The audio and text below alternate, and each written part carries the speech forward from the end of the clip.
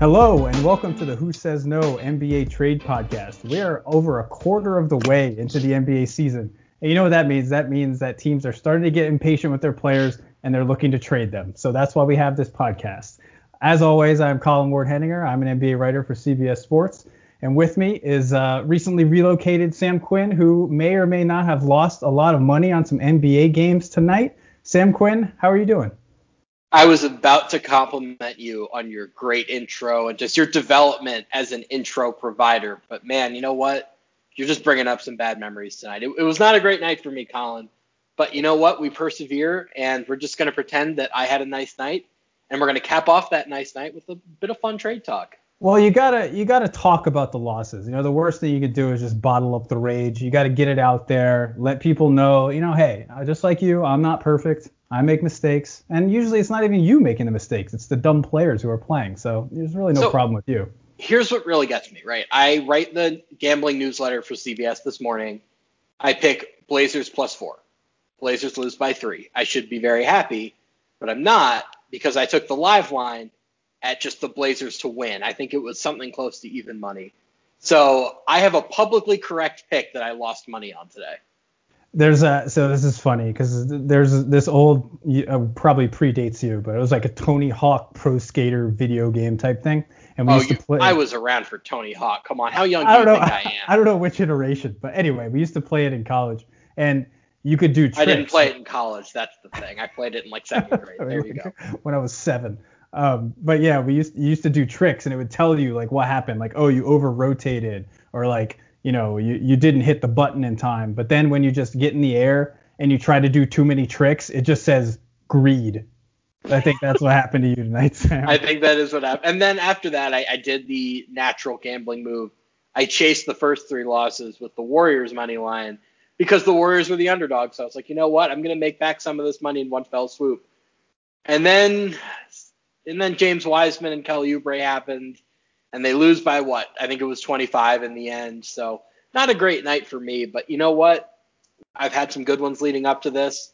And you know what? If you're in Vegas, you got to live with the losses if you're going to enjoy the wins. So, well, you kind of brought up Kelly Oubre, so that's a good segue. He's somewhat involved in our discussions here. So we're going to be talking about a guy who recently, it was reported, has been placed on the trade block. Chances are he was probably on it for a while if you look at the situation. And that's Lonzo Ball, everyone's favorite Ball brother before LaMelo came into the NBA. He's on the Pelicans, but the Pelicans are just in a really, really bad place right now, and they have a lot of guards, and Lonzo's going to be a restricted free agent at the end of this year, so it would make sense that they might want to at least explore options. So we're going to be looking at, we were going to pick a few teams, say, hey, maybe he'll fit here, maybe he'll fit here. Sam's like, you know what? This is Lonzo freaking Ball we're talking about. Let's just go through every NBA team. So, Sam, you want to kick us off and start us off with all 30 NBA teams and whether Lonzo Ball would be a good fit or not? Well, Lonzo is kind of the perfect dream Twitter trade candidate, right? Because he was the number 2 pick. It's not like he has been consistently bad. It's not like he's an outright bust. He's been bad this year, but like you've seen enough flashes that I think almost every team, when they heard that he was available, they had the meeting, right? And they just said, can we fix him? Are we the team for him? Can we afford to give him an extension? Like, I'm sure pretty much every team, even if it was only for 5 minutes, they had the conversation. So we thought it made sense to go through this team by team. We did it in tiers, and I think there's an obvious team at the absolute bottom here. This is the no way whatsoever team. It's the Los Angeles Lakers. I don't think they're barking back up that tree. Coming home. No? No, you know what's funny is I could see a scenario in like 7 or 8 years where LaMelo and Lonzo are both free agents and they decide to do it. I don't think it's going to happen right now. I think there's still some bad feelings. And I'm just going to say it. The Lakers already have somebody who does everything that Lonzo Ball does, and his name is Alex Caruso. That's so funny. I was literally just going to be like, all right, take salaries out of it. You're on the pickup court. You got Lonzo on one side. You got Caruso on the other. You got one spot left on your team. Who are you taking? I'm taking Caruso, and I'm not even thinking about it, right? Like, wow. I didn't even think about it. I'm not necessarily a fair person to ask this, right? Like, if you looked at my Twitter feed from March 2019, maybe through like May 15th, I think there's at least one Caruso video or stat on there from every single day. Like, he is just one of my absolute favorite role players. I literally wrote a column about him last night, about how the Lakers need to play him more. Like, the dude's just a winning player. Like, you pay him $3 million, and he just comes on the court for 18 minutes, and you win those minutes by 11 points. Like, that's what happens. And if he's going to shoot 56% from the three-point line, I think he might be making a little more than $3 million in the near future. Has Lonzo shot 56% from three in a single game this year? Has he shot 56% from the free throw line his entire life? So, wow, yeah, we're just minutes in. We're already dumping on Lonzo. Well, let's pause for a second right here and let's just have this conversation. What is Lonzo Ball's trade value? Like, in a total vacuum, what are you trading for Lonzo Ball? Okay, so the pedigree, this is always what it comes back to, right? Like, the number 2 pick in the draft, obviously, like, huge expectations. Magic Johnson thought he was going to change the franchise. The makeup, the 6'6" guard, the way he passes, the way he moves, he's actually a much better defender than I think most people expected. The shooting hasn't been there, but, he tweaked his form last year and actually shot pretty decent. The shooting was there last year. I don't know what happened this year, but before the bubble last year, he was an above average shooter. Right. He shot 38% from three, and that's including the bubble where he was really bad. And this year he's down to 30%, and, he's shooting more per game. So a great passer, but not necessarily like a half-court passer, and that's, where him and his brother LaMelo differ a little bit. So trade value, I mean, you're looking for another young, he's still 23 years old, another young, potential-filled player, if you can do that. And if not, then you're looking for some sort of first-round pick, I would imagine, right? Yeah, that seems about right. Like, you're not getting a lottery pick here. You're getting something like lottery protected or top 18 protected, something like that. The question here is the kind of team, right? Because I think Lonzo is somebody whose value is going to vary greatly depending on where he goes. The best basketball I ever saw him play all around was when he was with LeBron. I think he was somebody that really benefited from having another really high IQ player on the floor who, like, his chemistry off the ball with LeBron was great, right? Like, they threw a bunch of lobs to each other, and both of them were the dunkers in that scenario. So I think if you could get him into the right system, like giving up a first-round pick for him, it makes sense. I would agree with that decision. But if you're like the Detroit Pistons, I'm sorry, he has no value to you because he's going to come in, he's going to shoot 28%, and then you're just going to say, oh, he didn't play well here, so we're going to let him walk. So it's a first-round pick to the right team is what I would say. That's a good distinction to make, too, because with a lot of these younger players, you're thinking like, oh, is this one of those guys where, a bad team is going to see a low price tag and be like, hey, this could be our guy. He just hasn't been in the right situation. I think I agree with you that it doesn't really seem like Lonzo is that type of guy. He's more of a guy that's going to go to a good team and make them better rather than go to a bad team and make them good. Yeah, I would completely agree with that. Now I'm rethinking a couple of the teams on these lists because I have one very bad team in a very high tier, but I think I'm going to change that. Well, that's why it's called Who Says No. I'll just say no. So let's go to the not happening tier. I think I'll give Lakers are the only one that's just like. The Lakers are the only one. They're in a class by themselves. Like, I would bet my left foot that they're not going to make that trade. And he'll do it too, folks. He didn't move to Vegas for no reason. I don't want to bet my kickball foot. Like, I need my dominant foot, but I will bet my left foot that Lonzo Ball is not going to be traded to the Lakers in this cycle. But bouncies or no bouncies in kickball? Oh, bouncies 100%. Wow. Sure. You like to take it out of the air. Kickball is not a competitive enterprise. Kickball is just for fun. I'm sorry. I want to kick that ball as far as humanly possible. Heard it here first. Bouncies. Okay. I'm gonna go into a story. Kickball was the recess game of choice in 4th grade, and we actually kept track of the home runs that we kicked. So I grew up in New York City, so we couldn't actually kick home runs. There wasn't a fence, but there was this tall window in the courtyard of our school, and if you hit it above that window, it was a home run. So all school year long, nobody gets above like 8. I think I had like maybe 5, like some small number. But we have this potluck dinner the last night, and everybody goes there early to play kickball. And my parents, I think my mom or my dad had just gotten back from like Orlando, and they brought me this ball from Disney World that was like insanely bouncy. So it was so bouncy that everybody you kicked was kicking home runs. So the home run count winner at the end of the year was just whoever got there first, because everybody hit like all of them. So somebody ended up hitting like 18 that day. So there's like steroid allegations in my Yeah, this is like the Sammy school. Sosa, Mark McGwire, like juiced ball era.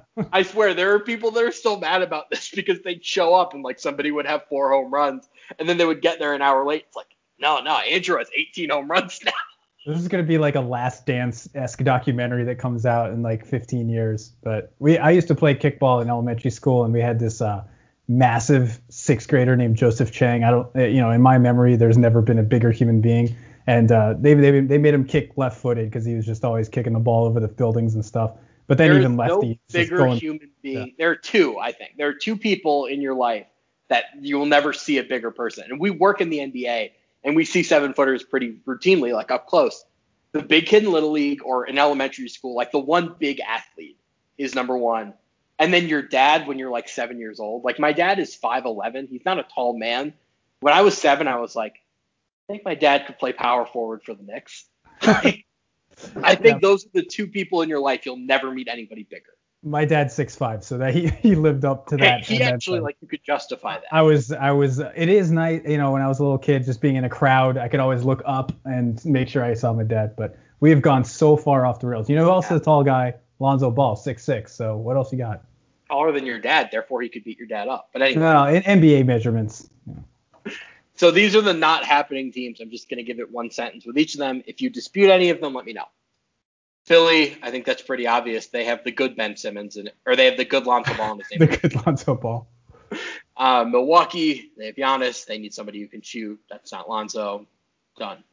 Brooklyn, they have nothing to trade, and even if they did, I don't think that would be their priority. They have a million guards already. Cleveland, I don't think they want to mess with a good thing. Like I think Sexland they hope that's their backcourt for a decade. They don't want to mess with that. That definitely falls into the bad team not wanting to get Lonzo. How dare you call Cleveland a bad team? They're a delight. Rebuilding I did this list by standings, by the way. Team below them, the Miami Heat. Therefore, worse than them. Oof. The Heat just don't want to mess with their cap space right now. They're not bringing in Lonzo and punting away their opportunity at something close to the max. Utah, they're just awesome. Like, why are they messing with anything? And they don't have filler salary, even if they did. All their salaries, it goes to important players, so they can't really make this trade. Memphis, I don't know why you would want Lonzo Ball alongside Ja Morant. And even if you wanted secondary playmaking, you have Justice Winslow. So pretty straightforward. Do they have Justice Winslow? They might someday have Justice Winslow. It might be 2026. We might all the heat death of the universe might come. And then after that, but like technically Justice Winslow is on their roster. We'll need to get the puns ready, like justice is served or, justice is served cold, something for when he actually plays basketball again. Dallas, I think that's pretty straightforward. They already gave up a lot of shooting, and they already have Luka, so why are you putting the ball in Lonzo's hands? Minnesota, they had their chance at the good ball brother, and they sit down. Any disputes, any arguments among that list? Anybody that you want to go a little deeper on? No disputes. Just Minnesota just kind of piqued my interest, maybe like a Rubio thing. I don't know if that would be. They shouldn't have gotten Rubio, though, right? Like, isn't their whole strategy like put as much shooting as humanly possible around Towns, who is also an incredible shooter and maybe the best big man shooter in NBA history. Well, that's kind of why I'm at. Like, you have D'Angelo, who wants to do his pick and roll stuff, and Lonzo's much more comfortable playing off the ball. Then you got Towns. I think Lonzo obviously would help defensively, and he could push the ball in transition, which I think. Well, he's your fourth guard there, right? You really want to give up a first round pick for a fourth guard, like behind Beasley, Edwards, and Rubio, or not Rubio, Russell? I mean, well, I'm not going to get too much into it. I think he might be better than Beasley, but go ahead. I would love to see Miami. I just don't think it's feasible from a salaries perspective or a calorie perspective because, really? They like their people to be in very good shape. I just think like if there is an organization out there that could figure out how to use him, it'd probably be the Heat. But I just don't think it's feasible. Like they are not going to keep his cap hold on the books. They have their eyes on bigger fish. Yeah, I don't disagree with you there. I don't think they want anything to do with Lonzo Ball. So this is the probably not, but I'm slightly intrigued. I'll just name all the names here, and then we can kind of jump around as we see fit. Indiana, Boston, Orlando, Chicago, Washington, Detroit, Portland, Denver, San Antonio, Oklahoma City, Sacramento. Just what jumps out to you right away from those 11 teams? The first one that jumped out was Chicago, and that's just because of the Kobe White, Zach LaVine dynamic and having two guys in the backcourt who need the ball to be successful. I know LaVine's passing more, but ultimately, if you could put a guy like Lonzo next to him and have White come off the bench, or you end up trading Marketing or whatever, I don't know what the deals would be, but just thinking of their. Go ahead. Do you think LaVine is staying there permanently, or like after this contract? Because he's a 2022 free agent, and he doesn't seem super thrilled with the direction they're in. I think he seems like he would want like bigger, greener pastures, like a bigger stage. I think he thinks that he's really, really good. Oh, I just figured it out, by the way. Well, I'm not 100% sure, but doesn't this scream Knicks 2022 signing? That's a good one. That's a very good one. I was about to say reunite with Tom Thibodeau, but did he ever play for Tom Thibodeau, or did he play 1 year for Thibodeau, or did Thibodeau trade him as soon as he got there? I think he played 1 year for Thibodeau. He got traded for Butler, right? So there was 1 year before that he did play for Tibbs. And by then, like, the Knicks are, like, they're not good. I mean, we just did a whole podcast about them where they're probably going to be a play-in team or somewhere on the periphery this year. Like, they might be 500 by the time they're sniffing around someone like LaVine. And LaVine, being LaVine, thinking he's an all-star, would probably think, oh, yeah, I'm the guy to revive New York. So I could see that. Another team here that I was, like, semi-interested in was Boston. But then I just realized, how dare I take minutes away from Peyton Pritchard? Like, I just don't think I'm not a powerful enough podcaster to do that. He did get hurt, but it doesn't sound like it's a long-term thing, so that's good. And obviously they would never compromise because he's going to be their next. They're going to think about trading Jaylen Brown once Peyton Pritchard hits his potential, I think. Well, I mean, you got to find A, guys on Peyton Pritchard's timeline, and then B, guys who fit with him. But I like the idea of Lonzo purely from the perspective of, I know Tatum can shoot, I know Jaylen can shoot, and amazing as this sounds, I know Marcus can shoot. So 3 of your spots are definitely full with like guys you can pretty reliably count on to space the floor. So if you put Lonzo on there, just like the collective IQ of that foursome, very, very high. Boston does have the Gordon Hayward exception, so they could just absorb him if they wanted to. But I just think they probably look at Peyton Pritchard and say, like, okay, our young guard slot for the moment is full. Yeah, I see where you're coming from. That's like what we were talking about earlier, how he makes a good team better. Like that's the type of situation you're looking at. Long, switchable, smart. It just seems like he'd fit in really well in that kind of situation. But like you said, I don't know if it's worth giving up assets for him when they already have kind of a stable thing going on there. I'm very proud of our restraint for not spending 5 minutes on Orlando. Just because every point guard episode inevitably goes back to Orlando. I'm done with Orlando. Like, forget it. They're not going to trade anybody. They're not going to do anything cool. It's like, forget it, man. You're off the podcast. You know what? Why should we take you seriously if you're not going to take yourself seriously? Like, they clearly are not interested in building this team properly. So you know what? I'm not going to spend my energy on them unless I want to pillage them. And I'm sure we'll do a whole Orlando episode where we just pick off all of their good players. But, like, no, I'm not giving you something fun. No, I'm not letting you ruin Lonzo Ball. And by the way, if they get Lonzo Ball, he's there for another 12 years. Like, that's it. That's his career. With Markelle Fultz, just like they're just gonna take turns passing the ball to each other until because that's how that organization. Someone finally has to shoot. The most fun team here would be Denver, but I just think they have Campazzo, and Campazzo is like cheaper, more manageable, frankly better. He can shoot a little bit ball. So. And they have Monte Morris too, and it's just Yeah, I mean, like that would be fun. It's not really a fit. Oklahoma City can theoretically fit basically anybody, and they can afford basically anybody, but Shea isn't a great shooter, and like, look, I am the king of the Lou Dort bandwagon. Like, I have fundraised the whole thing. Like, I've been sitting at the front from the start. It's basically a non-profit. It's not. It's more than a bandwagon. It's like an entire organization. It's my obsession. So even I can say that I don't think Lou Dort is this good of a shooter. So I probably wouldn't be pushing to get another non-shooter in there. Other than that, yeah, like a bunch of these teams are just like, I think Indiana could find a fun way to use Lonzo Ball, but that's just not really their priority, I think, Portland could be fun, and they're really good at developing guards, but I don't know. It just doesn't seem like a good use of their resources. So These are teams that, like, I guess I wouldn't rule out if one of them wanted to trade for him. I just don't think it's likely. Now we get to the good stuff. These are the 4 teams that are really commonly mentioned. I know you really want to talk about one of them. The Knicks, the Clippers, the Warriors, and the Hornets. Give me your Warriors spiel. How'd you know it's the Warriors? Because A, you live in the Bay Area. B, I'm in Slack with you every day. Okay, well, the Warriors thing is very simple. It's Kelly Oubre's terrible. Like, I don't know what it is, the water, or he just doesn't like the fog or whatever it is in the Bay Area. It's not working. That starting lineup was at a minus 17 or something before the Phoenix game, so it's probably even worse now. It's not working, and he's playing basically 2 guard, which doesn't really make sense because he's more of a 3, even a 4. They need to cut bait on that. Lonzo, while everyone thinks of the Warriors, they think of shooting, and we still don't know whether Lonzo can shoot or not. But even if he can't, the biggest problem with this team is just the general drop off of basketball IQ that they had from their previous great team iterations. And watching Steph Curry and Draymond Green scowl and shrug and look to the sky in search of hope and answers based on these players doing these idiotic things on the court. I think, as we mentioned, a guy like Lonzo who could come in, push the pace, find open shooters, throw lobs to James Wiseman, and he could be that defensive guy who they're kind of missing. Steve Kerr keeps talking about, we need to get better on defense. We need to have a better defense. Lonzo's a guy that can do that for you and kind of occupy that Sean Livingston-ish role. You stole my point. Right.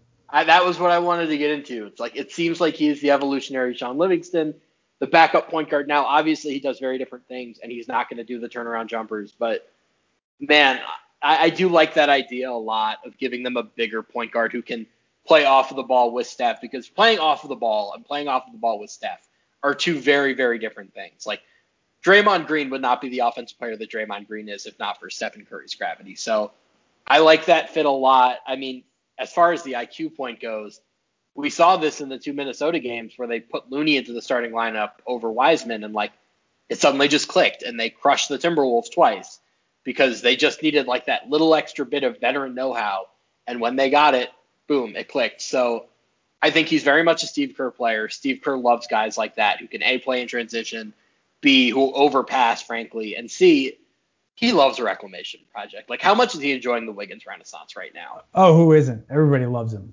I saw somebody on Twitter for a while. Somebody on Twitter called him Andrew Wigwadala, and I was like, oh my God, this is perfect. Oh, that's amazing.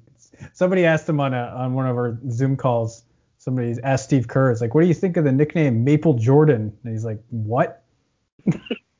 He's like, yeah, that's the thing that they call him. Steve Kerr's like, nobody. When I had James Herbert on, I called him Maple Woj, and he was uncomfortable with it because he's not a newsbreaker. I don't think anybody likes the Maple or the Maple Sobriquet. Is Sobriquet the nickname or pseudonym? I don't know what I'm looking for. I honestly don't know, and so therefore it's the right term. But yeah, Maple anything, probably not good. Maple beard. It generally doesn't go very well. Yeah. But anyway, I think the Warriors can get it done for Oubre. Oh, yeah, I didn't talk about Oubre going to the Pelicans. I think it makes sense for them.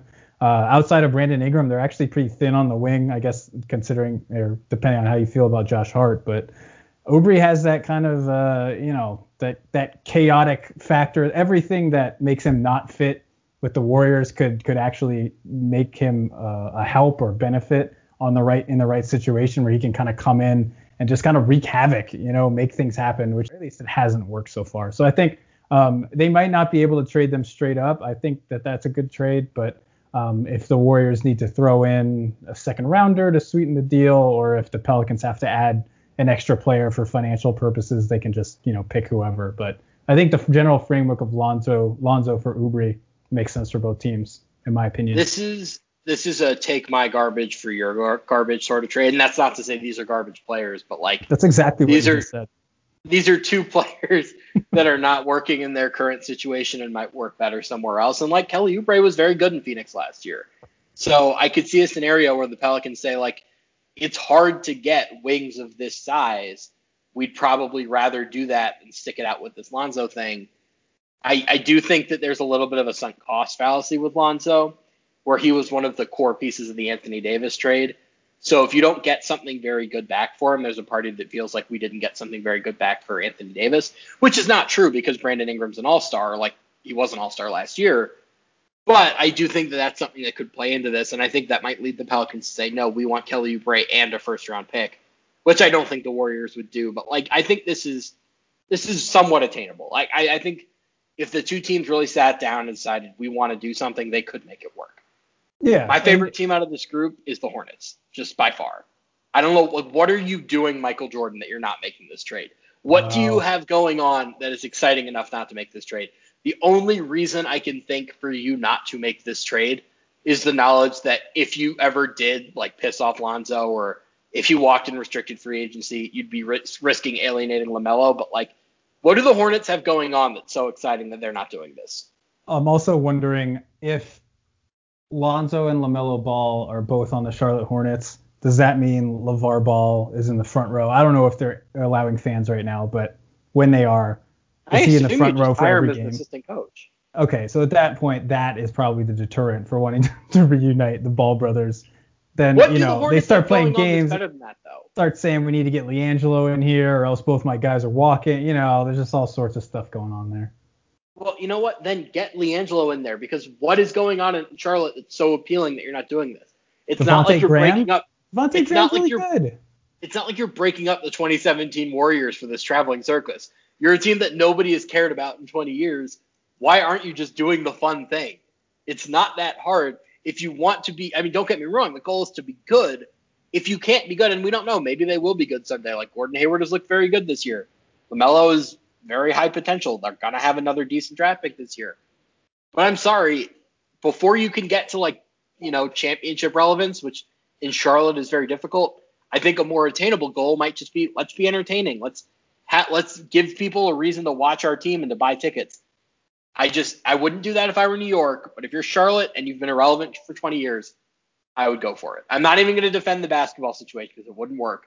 I'm just saying, if the cost is only like Terry Rozier or something, then you just do it and just have fun.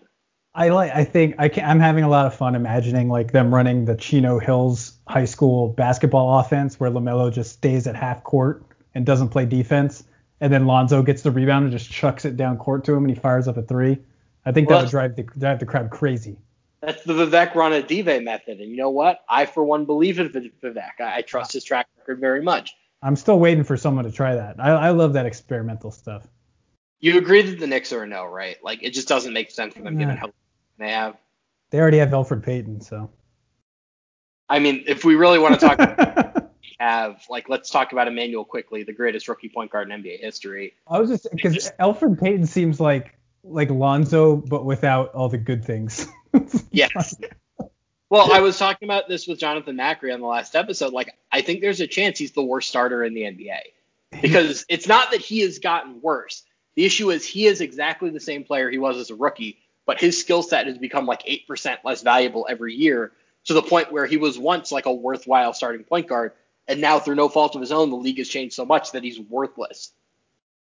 Yeah, it's bad. I'm as I've said many times in this podcast, a DFS guy, and Peyton's had a pretty cheap salary most of the year, and you think, this is a guy, he puts up triple doubles every once in a while, he's worth it.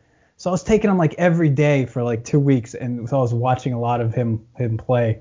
He's really bad. He's just, I don't like to say stuff like that about NBA players, but like, he's just not very good.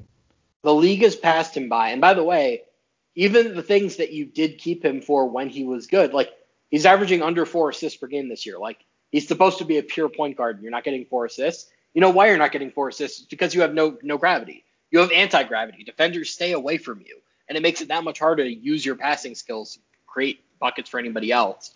So I just don't think the Knicks make any sense. The Clippers, you could almost talk me into as a reclamation thing, but I just want to be on the record. I am in the camp that the Clippers don't need a point guard. Where are you with that? It's hard. Well, that's why Lonzo is like, I think, an intriguing pick, because like he is a point guard, but like in name only. Like, he's not really a half court playmaker. He can guard 1 through 3. I think that's the type of player who you would want, like a guy who can handle the ball. but is also not a liability on defense and you can move him around and stuff. So I think when you say, like, do the Clippers need a point guard, I think that's almost a separate discussion from whether they would want Lonzo. So my point with them is I think what makes their offense work so well is, number one, there's a ton of playmaking in the aggregate, right? Like, they don't have a quote-unquote point guard, but Luke Kennard can dribble and pass, and Nick Batum can dribble and pass, and Kawhi Leonard can dribble and pass, and Paul George is passing this year. And they're cobbling it together on that front. And the reason it's working so well is because everybody can shoot, right? Like, I think they were shooting 42% from three last time I checked. That's what makes their offense so dangerous. And once you insert one non-shooter / roller in Zubac's case, I think it kind of risks bringing the whole enterprise down. So it just doesn't really make sense to me. Yeah, no, I agree. So those are the teams that others are constantly talking about. Like, I think when you look up Lonzo Ball trade rumors, those are the four teams you're probably going to see most. Four teams that could use Lonzo Ball. Have we written that story yet? I would imagine that we have. I didn't write it personally. So. I didn't write it either, and I'm usually the one who writes it. So I might have to check back in on that. Because, I can just recycle this information, but I digress. Yeah, we can just play the podcast instead of writing. Nobody reads anymore anyway. Well, we pay an intern we're not paying it. We get an intern to transcribe it. Do we have interns? I don't think so. I feel like we might have had some in the past, but I've never met them or interacted with them. We had a trending intern once, and then he got hired by somebody really good, and he was gone after a month, and then we never. Is he famous? I like it. I know this isn't the case, but it'd be funny if Zach Lowe was the trending intern. Yeah, it was trending intern. Well, I'm just gonna cover the NBA. But yeah, no. Anyway, we can write that article and the JJ Redick article at some point. Check the website, cbssports.com. Get those. These are some teams that I actually like here. And I think this is number one. This is the trade that I would want to make. I think it's so simple.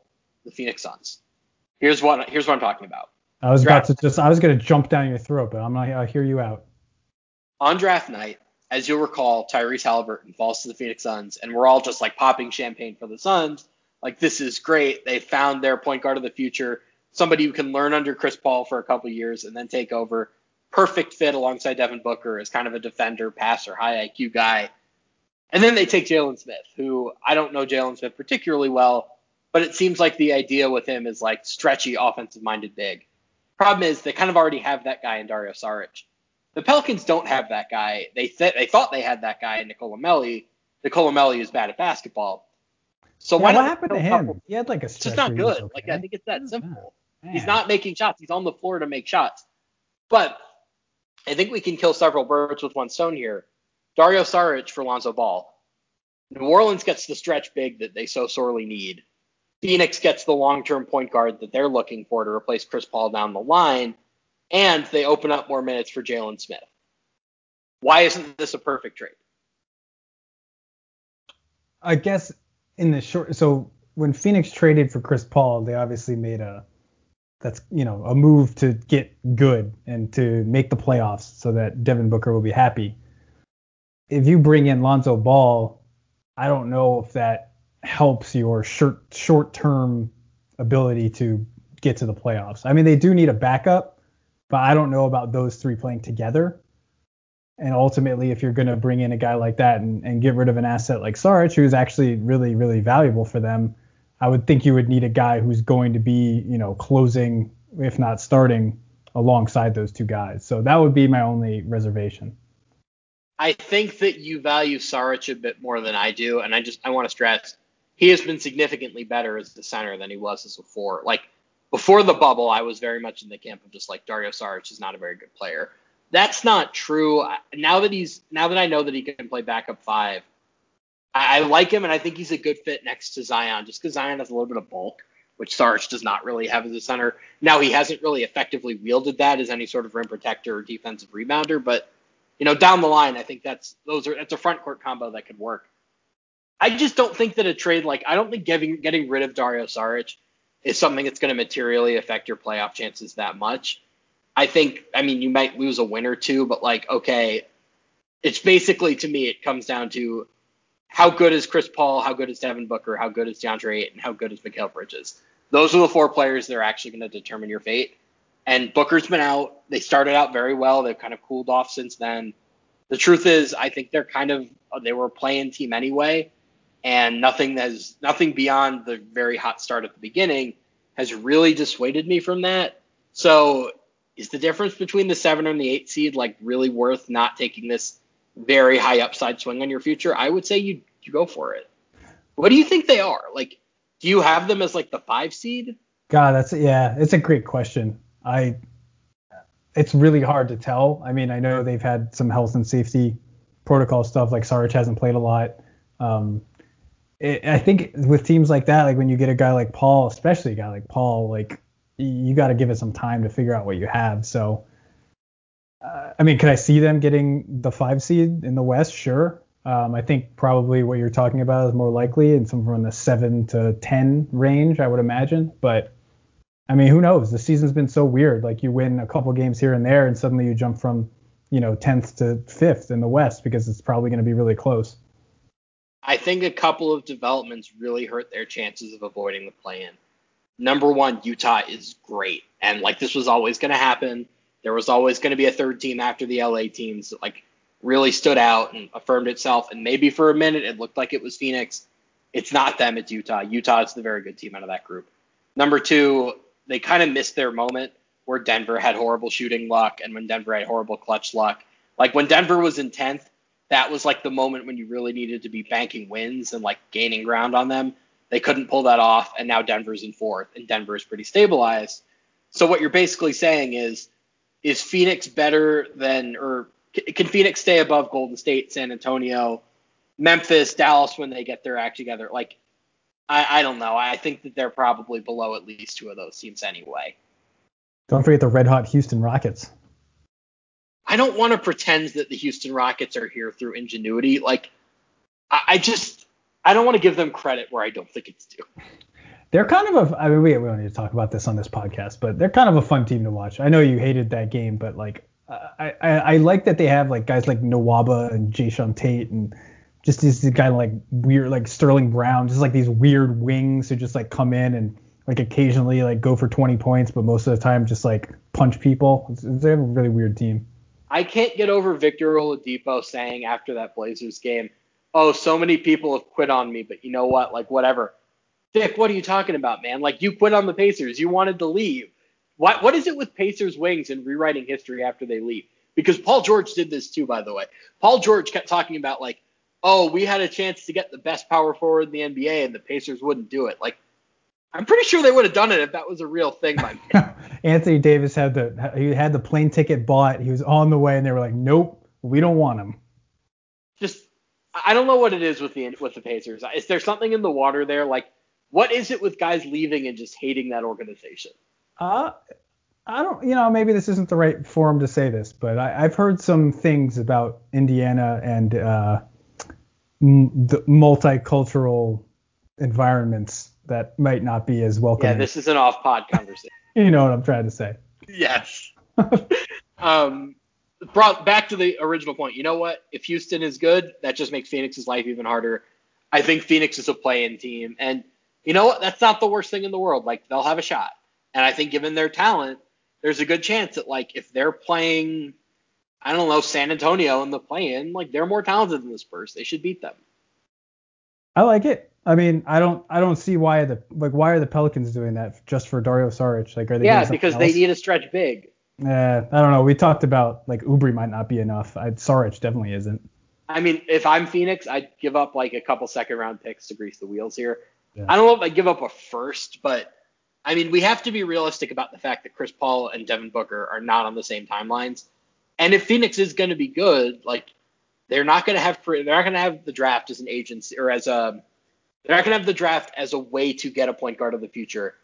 They're not going to have cap space to sign one. So you're going to have to trade for somebody at some point. Like, why not Lonzo Ball? I mean, yeah, I can't argue. I just think the asking price might be a little steep for them coming from the Pelicans if Saric is the main player that they're getting. I'm going to torture our coworker Brad Botkin with this one.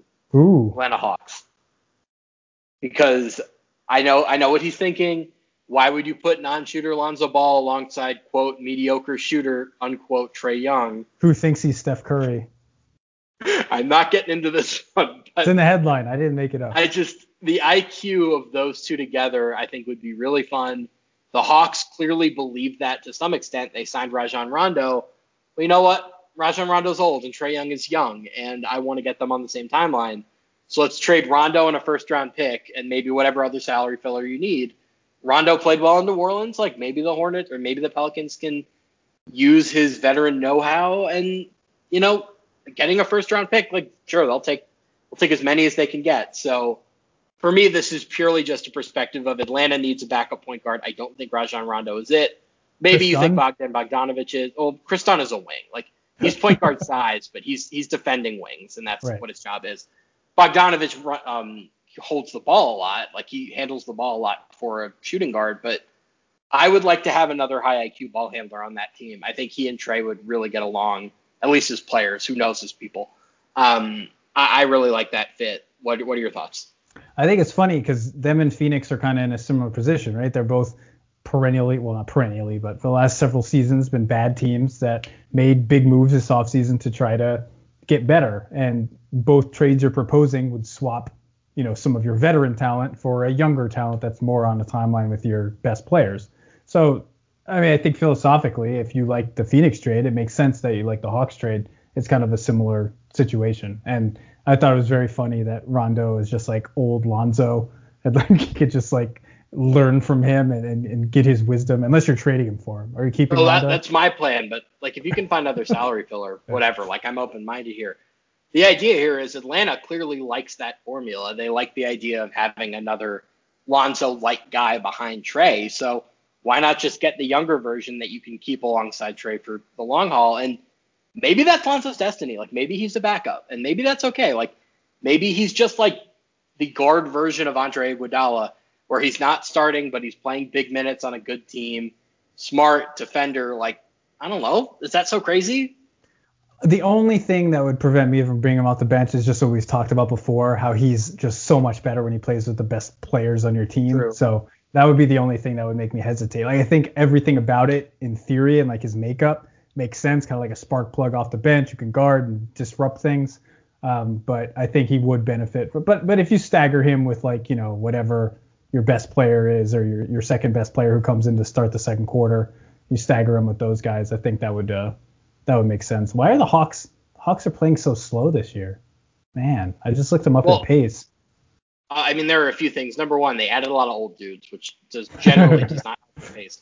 Number two, like they've had a lot of injury and COVID related absences. So I'm trying not to take anything too seriously, but I'm also just going to suggest that I don't think that they're necessarily the best coach team, and that, well, the problem with saying that is that if Lloyd Pierce got fired, Nate McMillan gets that job. So that wouldn't exactly help matters on that front. But right.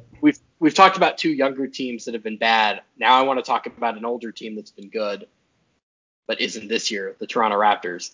Because if the Raptors have fixed Stanley Johnson, I'm pretty sure they could fix anybody. Like, I'm pretty sure if the Raptors signed me and they gave me like, I'm going to say 28 months, like a little more than 2 years, they could turn me into like a serviceable backup point guard in the NBA. If you get into that player development system, I mean, look at some of the guys that are getting like minutes for them this year, like Yuta Watanabe, Stanley Johnson, like Terrence Davis we heard about last year. Forward for them now. Yeah. Paul Watson, DeAndre Bembry, like who are these people? This would be a great game show. Raptors backup or extra on MASH. Like something like that. Like just pick your random TV show and just throw out 3 names. Like Raptors end of bench rotation player or Nickelodeon star. Here's my thought. I think Kyle Lowry is not long for this league. He's getting up there. Somebody is going to have to replace him as just the winning player starting point guard for the Raptors. I know Fred VanVleet's already there, but Fred VanVleet can play with anybody. I think this is just Lonzo Ball's destiny, right? Go learn at the seat of the greatest version of Lonzo Ball that there is. Although I guess Kyle Lowry can score and shoot. Kyle Lowry does all the Lonzo stuff, but he also does the important NBA player stuff too. I just think that you couldn't ask for a better system to learn and grow from than Toronto's. We're also not sure that Lonzo can't eventually do those things, right? Right, he might. Kyle Lowry wasn't an all-star for however many He years. played for 3 other teams, right? He played for Memphis, Houston. I think there was one other one in there. Chauncey Billups was on his 5th team when he won Finals MVP. Like, point guards don't develop at the same rate. Right. And so if you're talking about, coming to a great culture, a team that holds people accountable, a very creative coach that'll use you in smart ways. I mean, I don't think it's crazy for them to think they might be able to catch lightning in a bottle here with Lonzo. What's the deal? What are they sending back? I'm talking Norman Powell here. I think that's a pretty fair trade. A youngish wing, or I guess more of a guard, but youngish guy. He's played some small forward for them, I think. Yeah, like he has a player option for next year. He hasn't played well this year, but last year he was great. So TBD on whether or not he'd accept it. I would imagine the Pelicans would view him as like a long-term rotation piece. I'd say he's a little old, but he's not old. Like, he's a little old relative to Lonzo. I think he's 27. So I just think it's them looking at it and thinking we can get somebody who we can have in our rotation and rely upon for the next 5-6 years. That's a good trade. Now maybe they ask for a pick, and if they do, Toronto's fine. Like, they have plenty of picks. They can trade one of their own. It's not the end of the world. I just like this fit a lot. No, I love Powell. I think that's a good call because I think eventually he'll probably get priced out of the Raptors, and I think that you talk about a guy who can play off the bench or he can start, can play multiple positions. Obviously, a guy who's come from a tremendous system, a championship system in Toronto. And this guy, I love Norman Powell because I've only seen one G League game in my life. It was Raptors 905. My good buddy David Gale was coaching for them, and he got me some tickets. And Norman Powell had gotten sent down for, I don't know if this was his rookie or maybe his second year, and the entire game he was so pissed that he was in the G League and that he had to play. But like most people in that situation would just like pout and be upset. But he just like came out and murdered everyone on the court. And like me and my wife were both watching. We're like, all right, this guy's actually going to be good because like you could just see he took that anger and just like used it on the court instead of just pouting. So that's my Norman Powell story. I like him. Well, every Raptors 905 player is eventually going to be a good NBA player, right? Like Chris Boucher played for them. Pascal Siakam played for them. I don't think Matt Thomas did. Matt Thomas did. Van Vliet did, I think, at one point. Like, if you played for Raptors 905, like, you're in good shape. I'm regretting the last team on my list. I think they should have been higher up. But this was the team, well, you don't think they're a bad team, but the team that would just say, like, you know what, we're in rebuild, accumulate assets mode. Why not take the shot, the Houston Rockets? I think this is a pretty volatile situation to ask him to join. If I were them, though, it's kind of a why not. So it's not a great fit, but I thought I'd bring them up because, sure, they have 1 million first-round picks. What's one more in a trade? I love it. I love it more than anything in the world because Houston, as you talked about, is just all those guys who just were given up on, right? John Wall feels slighted. Washington didn't want him. Boogie thinks everyone's given up on him. Oladipo, you just talked about, was pissed off. Christian Wood bounced around with like 8 teams before somebody finally gave him a contract. I just think Steven Silas got passed over a gajillion times before he got a head coaching job. I think he fits in. Lonzo would fit in perfectly in that system as just like a hardworking guy, puts his head down, gets the job done, has a little bit of a chip on his shoulder. I love it. Like you said, basketball fit, whatever. We'll worry about that later. But if you got the opportunity to get him, I don't know what it would take. I think just Jayshawn Tate straight up, I'd do it. I would think that that's a trade a first-round pick plus salary filler sort of deal. My question, though, if you make that deal is, like, you're right. That strikes me as a team that would be really motivated and, like, really fun for 25 games. And then they would make the play-in and they would lose. And then they would come out next year and, like, lose 13 of their first 15 games. Because, like, just it's sort of the Oklahoma City thing, right? Where, like, you have this feel-good team that's really performing over its head. And then eventually you just reach a point where the talent isn't enough. So I don't know. Like, I guess I don't see the long-term benefits of doing this unless you just think John Wall is eventually going to get traded. Oladipo is going to leave in free agency. We're looking at Lonzo as like a long-term starter for us. I don't know. Like, I'm not against just getting the asset, but I don't think the fit is all that great, especially because, well, John Wall is shooting well this year, but like neither he nor Oladipo have been particularly consistent shooters in the past. So right. Maybe not the easiest fit. They did Daniel House out there, just stroking it. Well, Christian Wood, if you catch him on the right night, might as well be like Karl Anthony Towns. Like, he has those nights where he's like 6 of 9 from 3. It's going to be hard to do a Christian Wood related podcast because of we do a trade podcast and nobody's going to want to trade Christian Wood for a very long time, but we need to find a way to talk about him. So I was thinking about this earlier with Jeremy Grant. Both Jeremy Grant and Christian Wood signed 3-year deals on teams that maybe don't have the best looking futures. Could they both get to a point where, like, in 2 years, they're both famous enough and have expiring contracts and they could just say, trade us to winners? That's good. See, now we're talking, because this is the whole, Anthony Davis, James Harden, everybody's on the lookout for stars, but like, where's that line? At what point, or is it just that like the team just wouldn't do it? Is that why players don't do that? Like, why do players making like $4 million not say, you got to trade me right now? Well, I mean, I think theoretically anyone on an expiring contract with positive trade value could do it. It's just that, for those guys, like if you're making $4 million and you demand a trade, free agent destination teams aren't going to look on that too favorably, right? They're going to say, this guy's a diva and we'll deal with a diva if it's a star, but if it's not a star, we're not going to do it. Christian Wood and Jeremy Grant are stars right now. Like, it's weird to say, but so far this year, they've played like stars. So maybe in 2 years when they're on expiring deals, like, we've been looking around for who's the next guy, because once Bradley Beal goes, there isn't a super obvious star on the trade market. So maybe it's one of them. It's conceivable that, by that time, Wood could be averaging 25 and 12 on 40% three-point shooting, and Jeremy Grant could be averaging 27 points a game with that type of defense. Okay. What? I think I've discovered the funniest possible outcome. They get traded for each other. No. 2 years.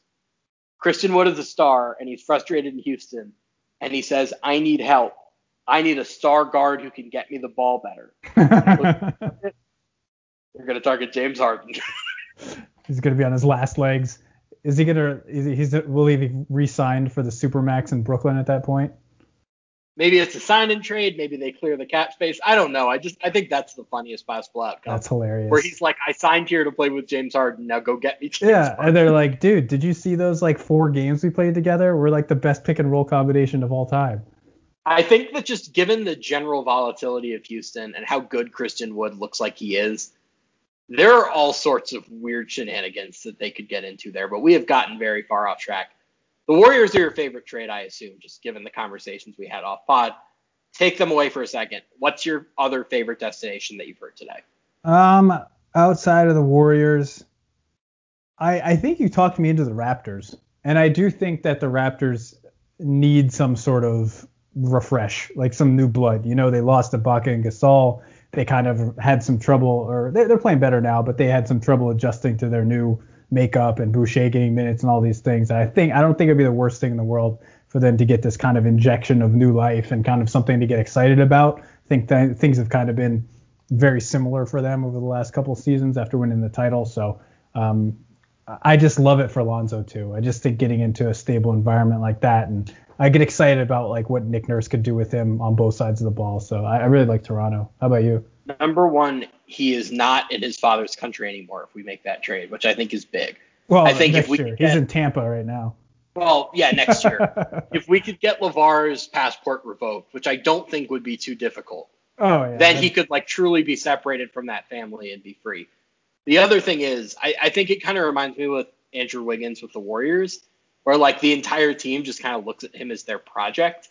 I think like Kyle Lowry would really enjoy having Lonzo Ball there and just like being his teacher and saying like, we need you to get back into a winning situation. So I really like that one. Phoenix is my favorite personally, but I'm with you on the Raptors. I think it's a really fun one.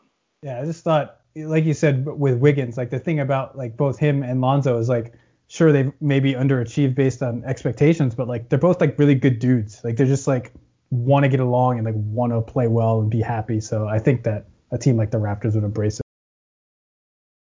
Them too. What do you think is actually going to happen?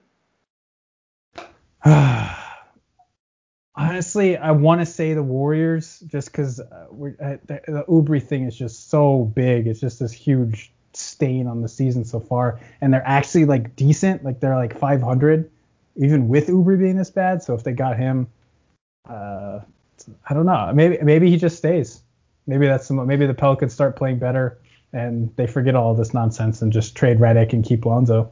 I think the likeliest outcome here is that they don't get a suitable offer. He stays, he finishes out the season, he goes into restricted free agency next year.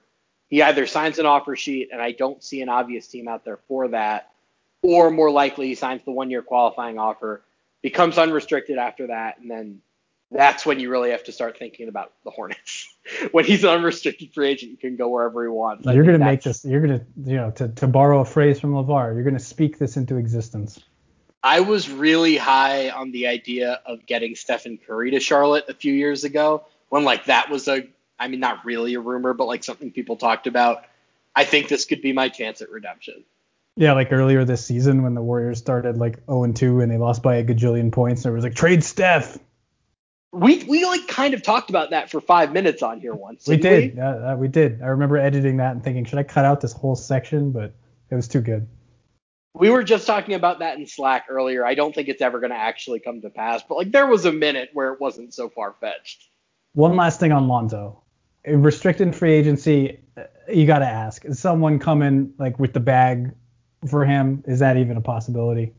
I just don't know who the team is, right? I look at the teams that have cap space, and a lot of them are teams that were saving up for stars that are no longer available, right? I don't think the Raptors are just going to throw $20 million at him willy-nilly. I don't think the Heat are. I don't think the Mavericks are. I think the Knicks are going to be a bit more patient. I just look at the cap space teams, and I don't know who it would be. Yeah, and we don't know anything. I guess we don't know how the season's going to turn out, what the COVID situation is going to be like. So it's really hard to guess on stuff like that when you're thinking about next off season. I was ready to say next summer, but it might actually be fall. So do we know when free agency starts? Because I wrote July on a free agent thing, and then I had to pause and think, wait, is it August? Yeah, I think the finals are in July this year, so who knows? I think they end July 15th. I honestly don't know. Anyway, that's definitely the Lonzo situation is one that we'll have to monitor. What you should be monitoring is this podcast. Go on iTunes, rate it, 5 stars only, subscribe, get us some more listeners. I think you'll have a good time. Sam Quinn, thank you so much for joining me. We'll have to do it again sometime soon because the trade talk is not going to stop. Pleasure as always, Colin.